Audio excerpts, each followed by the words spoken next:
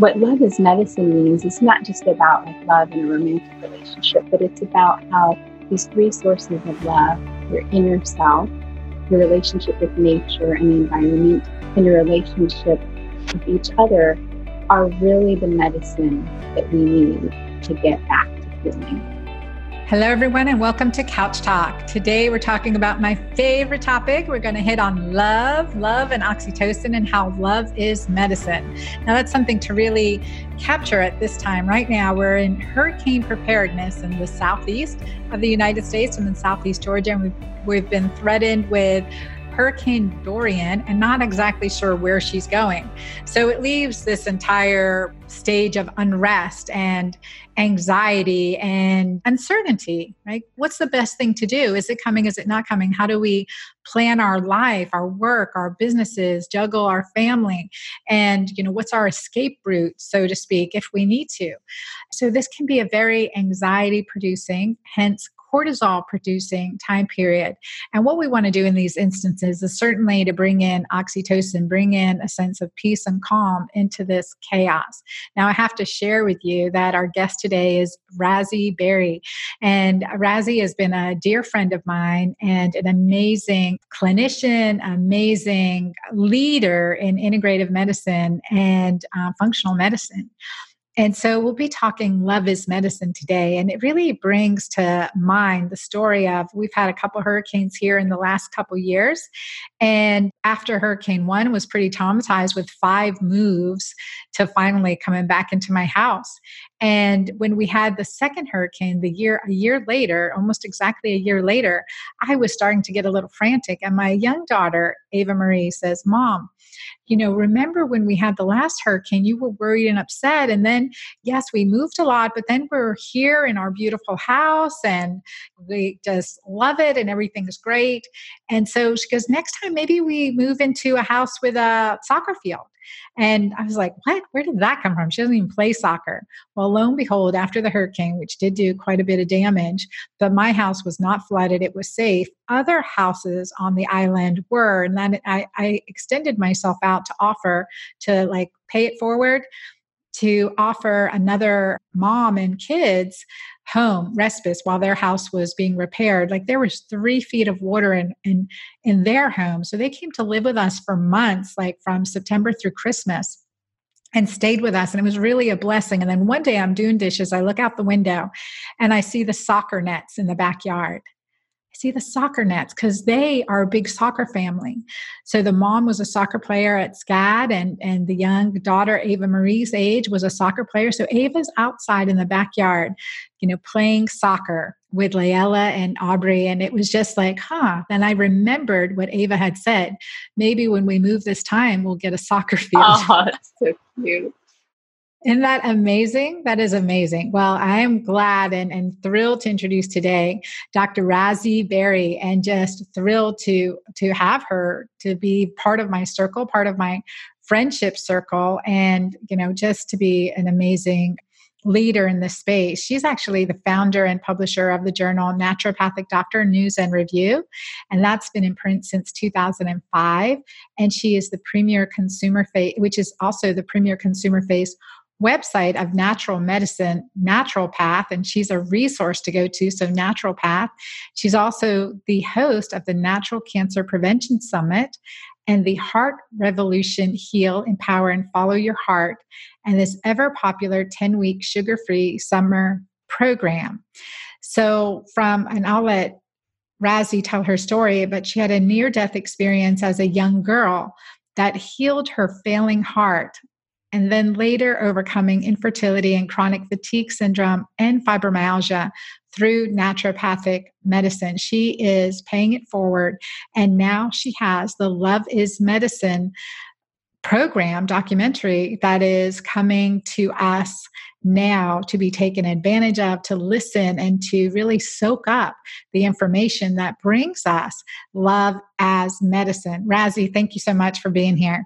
Oh, Anna, it's always so great to be with you. I missed that little group that you had where we had our monthly chats. We should try to make that happen again. I agree. We got to do that. I mean, you're an expert when it comes to love, and the Love is Medicine project you asked to share my story, I will briefly, because when you can often look back on your life and see how sometimes the hardest or darkest moments reveal their purpose to you later, much later in your life. So I was 14 years old, and I was in the Phoenix Children's Hospital, and I was dying of heart failure.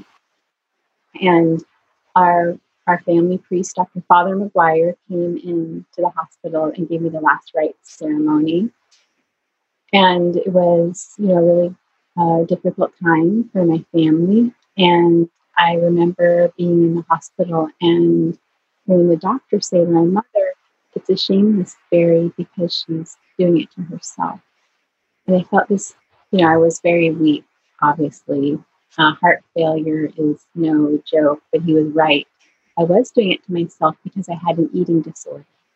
And heart failure is the leading cause of death in eating disorders. So it was really painful to sort of perceive and hear that.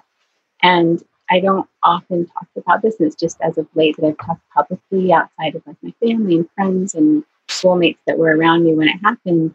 But I found myself kind of looking down on my mother and my little brother, who was 4 years old at the time. And suddenly then I was in this space of love and what many people describe as a near-death experience. I didn't really learn that language till many, many years later. But that's not the important part. The important thing is I healed. I completely healed. My heart healed. I was able to go back to school, become class president, no longer had an eating disorder. And so the aspect of love that I felt when I had that experience, I believe that is what healed me. And before that in my life, being raised very allopathic, whenever we were sick, the doctor would give us medicine or a shot or a procedure, something that like fixed us. So I had always been of the belief that something happens to you and the doctor fixes you. That's what heals you. So I kind of had this question in my mind from a very young age of where does healing come from? Why do some people heal and why do we get sick? And so much later in my life, I became the publisher of a journal. I founded a journal, Naturopathic Medicine, and I started to notice these patterns in these cases I've published over the last 15 years, 2,100 cases from different physicians all around North America. Now, remember, the naturopathic philosophy is one that says the doctor doesn't heal you. Healing comes from within. It's what's called the vis medicatrix naturae, the vital force.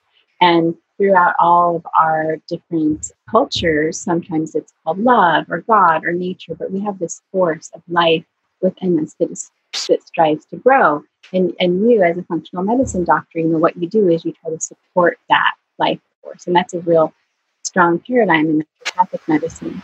So I noticed in all these cases that there were three, we think in modern medicine, like we're always trying to investigate why people get sick. And we have all this technology. You can scan your blood, your microbiome, your body. There's just every kind of technology. But yet we are not getting better. Chronic diseases are still on the rise. Depression, cancer, autoimmune diseases, right? They're still on the rise. So there's all this hack mentality of how can we kind of overcome that. Well, what I've seen just in my work is that it's a disconnection from either each other. We know all the science behind the social implications of rejection, isolation, bullying, things like that. All the oxytocin, how that plays a role in our relationships with each other, vasopressin, norepinephrine, all these things. A disconnection from nature. So our natural rhythms are interrupted from what nature intended from us, and also the way we treat our environment. And then disconnection from the self. Now, in my experience, when I had that eating disorder that led to heart failure, that's a perfect example of being disconnected from yourself. You can't be connected within your own intuition and your own body signals if you are starving yourself into heart failure, or if you're eating your way into heart disease or diabetes. And so what love is medicine means is not just about like love in a romantic relationship, but it's about how these three sources of love, your inner self, your relationship with nature and the environment, and your relationship with each other are really the medicine that we need to get back to healing. I agree. I agree completely. I think that's been one of and what I talk about in my book, The Hormone Fix, on the importance of oxytocin as the hormone of love and connection. There's so much more to it than that, right? There's a whole energy around love and the vibration around it. So connection, right? Connection as medicine, and how we honor and love ourselves. That's sometimes the hardest one to love sometimes. So like there's always, one of the things that I do in my coaching programs is go back and talk to your 6-year-old self. Let's talk to her. What would you say to her? What is she like? Right. And you love her no matter what, you love her. So it's a beautiful exercise to do. And then loving in your relationship and the words we use, how we honor and respect them. And I like how you've brought in even more the, connection to nature. How are we connected to nature, Mother Nature, and this Earth's energetic field? And how are we treating nature and how that can impact our health? Now, that's fascinating. That's not something I have thought about. So, yes, and your book, The Hormone Fix, does such a great job. Not very many people think about how our hormones are impacted by things like our relationships. And you beautifully illustrate that with regard to the love from nature and the disconnection from it. I mean, we're designed to, eat things from the earth, right? Or animals, if you eat meat, which I do, that take things from the earth. And we need a certain amount of sunlight and darkness and contact with the earth. Of course, every cell in our body has a clock. It's not just the circadian rhythm of sleeping and waking, but every cell in our body has a clock. And I think of it like this, Anna. Think about when the animals are taken out of their habitat. So think of an animal in a zoo or an aquarium or a factory farm. So they're totally deprived of their wild. They don't have the same contact with nature. They're not eating foods that come from nature. They don't have the same sunlight and water, and they're crated together. Even socially, that's a funny word to use with animals, but even socially, it's restricted. What happens to these animals? They become weak and sickly. They lose their instinct. They have trouble reproducing. Their sleep cycles are totally off as well. So that's what's happening to us as humans when we speak about the disconnection from nature. We see it happening in the animal world as well. And we lose our instinct. We're constantly separated from all the cues that we get from each other and from nature. And we lose that ability to really feel within. It's often called intuition, but that can sound kind of woo-woo. A more scientific term for that is interoception. Interoception is the kind of scientific term to really feel your gut feeling or understand some body cues. Like we have this ability, this keen sense to really know what decision to make, what our body needs in any given moment. And because we've disconnected in all these ways that we're speaking about, we lose that sense. So instead, we search like Google and gurus and influencers to see how to live our life, how to sleep, how to eat, what to eat, what kind of exercise to do. And there's so many great ideas out there. But if we don't know how to love ourselves, how to listen to ourselves, then that's how we stay stuck in these patterns that take us away from health and towards disease, in my experience. Yeah, no, I agree. I agree completely. And bringing it into a broad awareness is that the intuition that we have, the ability to discern and make our own decisions and reclaim our power, because what's transitioned over the decades, I've been practicing medicine now for 3 decades, essentially, is the giving your power away over your own body, mind, emotions, etc. So it's critical that we reclaim that power because we have an intelligent design and give empowering, creating the principles and practices to empower our body to heal itself intelligently. and how that can just transform our lives. So Razi, in the Love is Medicine project that you've just completed, now you have interviews from all over the world, and I apologize for not making it out your way to be part of it. I'm like, oh, big regrets. It's just been crazy post-book launch. So tell me some of the highlights of the project. One of the things about the Love is Medicine project that's kind of different from other docuseries is that there's so many amazing docuseries, and I love them, and summits, and they tell you like how to eat or how to sleep or how to test for a certain disease, right? And they're very specific. And this is more about how to reconnect in those three ways that we speak about, to each other, to nature, and back into ourselves, to really learn how to listen to that, take responsibility, and take shelter in our own knowing. We talk about the word docere, which is the root of the word doctor, and it means to teach, and how to really surround yourself with powerful, intuitive, integrative people that can guide you, but always use your own sense of intuition to really know what to do. Think about if you've been creating books and products, programs for many years, and there's always a percentage of people that buy a program, they're really excited, and then they don't start or they don't finish it. The Love is Medicine project will inspire and give people tools how to take those steps when they find something that resonates with them. Like, let's say it's a hormone fix. And just like, or people that like are still smoking or still not eating right or still aren't making their sleep a priority. It's less about a prescription of like exactly what to do, and more it's lessons on how to become more self-aware, how to become more connected to yourself and to nature.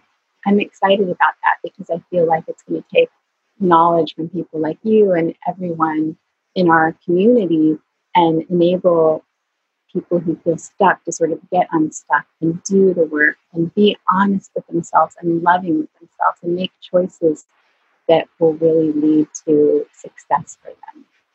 Definitely. Tell us what's one key tool that we can start doing right now? So there's a couple of really important ways to increase that interoceptive ability that I talked about, that ability to really pay attention to your body's signals. So you can hone in on what's the right decision for you, how to take action, how to take healthy action for yourself. And these have been really studied. One sounds so simple, but we forget to do it, and it's called body scanning. Body scanning is when you kind of scan through your body and you can start from the top or start from your toes, and you move up and you think about like what's happening right now. Like I fractured my tailbone recently, and so I'm sitting on this pillow in a little bit of an uncomfortable position. And so as I stand up, I feel like part of my leg is like a little bit falling. The cue to interview, I need to get up, right? Or somebody might be standing and feel like a little bit of stress or hunger or thirst, or that their bra strap is too tight. All these things seem so minute, but we often move through our world not paying attention to these little things, and they add up. Like if you constantly don't pay attention to your thirst or your posture, eventually you're going to become dehydrated, and that has its own cascades. And so it might sound like a simple shift, but it's been studied again and again. Body scanning can improve that sense of interoception and also self-awareness. Another one that I think is a lot of fun is called power posing.